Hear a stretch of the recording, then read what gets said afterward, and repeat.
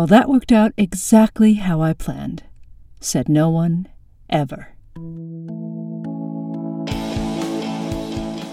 I Feel Awful, Chronicles of Leadership, a micro-podcast featuring Christine Sachs, Juanita Molano-Para, Katharina Schneeges, and Robert Kwong.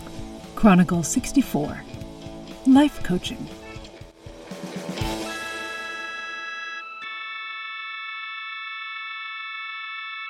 So when I started in all of this, I had a real big problem with the word life coaching. I had a lot of judgments. I really thought it was some sort of crazy,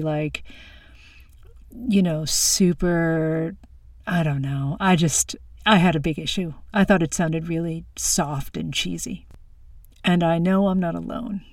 Even now, 10 years later, I know that there are people who are like, life coaching? Isn't that like therapy? Which is very different. That's another podcast. I think that the longer that I'm doing this and the longer that I work with executives, I think life coaching is a more accurate term than I'm about to eat my words.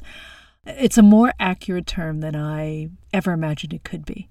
And all we need to do is look at how our lives have been turned upside down by the pandemic to see just how much of our lives are at work and how much of work is in our lives. Work from home, burnout, childcare issues, productivity, the Great Resignation.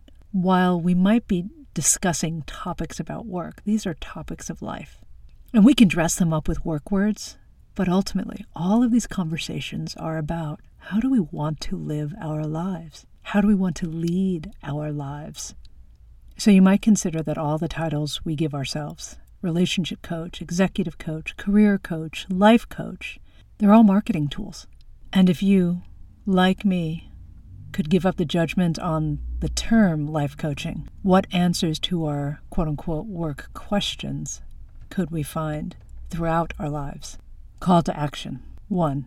What if you're not as compartmentalized as you think you are? Number 2. What are the learnings from your quote-unquote life that can be applied to work? What are the learnings from work that could be applied to your life? See you next week. You can follow us on the web at www.christinesaxcoaching.com.